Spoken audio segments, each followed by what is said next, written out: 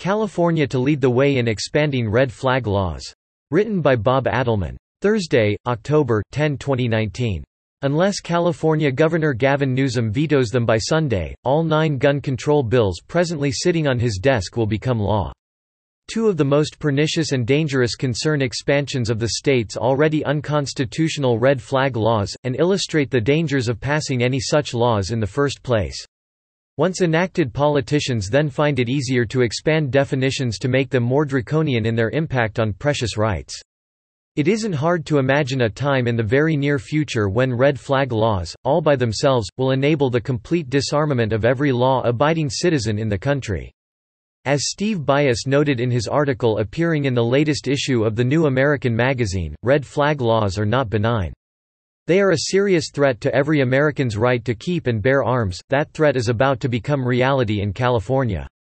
At present, California's red flag extreme risk protection order, or gun violence restraining order law allows members of a person's immediate family, or law enforcement, to petition a court to remove his firearms. And under current law, those firearms may be removed for up to 1 year. Under Assembly Bill 12, the duration of the restraining order would be expanded to a period of up to 5 years, while Assembly Bill 61 would expand the list of those who can deem one dangerous enough to have guns removed to include present or past employers, coworkers, and employees of a school that the victim attended in the past 6 months. One can see where this is going. If the restraining order can be expanded from 1 year to 5 years, why not for 10 years? Why not forever? If the list of those who can get one's guns confiscated can be expanded to include present and past employers, coworkers, and staff at a school the victim might have attended, why not expand the list to include anyone who knows him? And why stop there? Why not give anyone the freedom to disparage anyone with a firearm, using mere possession as grounds for the petition to take away the guns?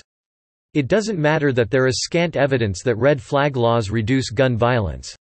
Wired magazine, using data from the Anti-Gun Giffords Law Center and fatal injury statistics from the Centers for Disease Control (CDC), Wired ran 2 separate tests to see if there was any provable correlation between red flag laws and a decline in gun violence. They could find none. There is no data to support a causal link between mental illness and gun violence. Mental health reporting laws showed no correlation with homicide rates.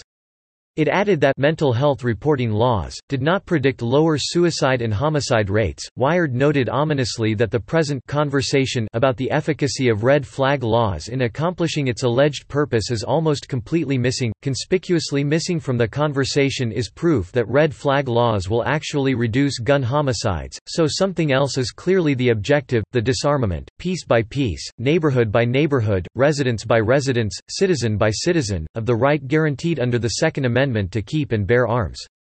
And as is the case in California, that confiscation will be driven by ongoing expansions of red flag laws that will ultimately, and deliberately, include every law-abiding gun owner in the nation.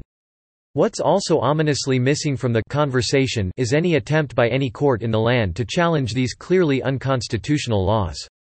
Without restraint, red flag laws will all by themselves accomplish the purposes of gun grabbers, the confiscation of every firearm from every gun owner in America. Subscribe to The New American and listen to more by clicking podcast on the top right corner of our homepage. Also, please consider donating to help us push out more content for you, our listeners.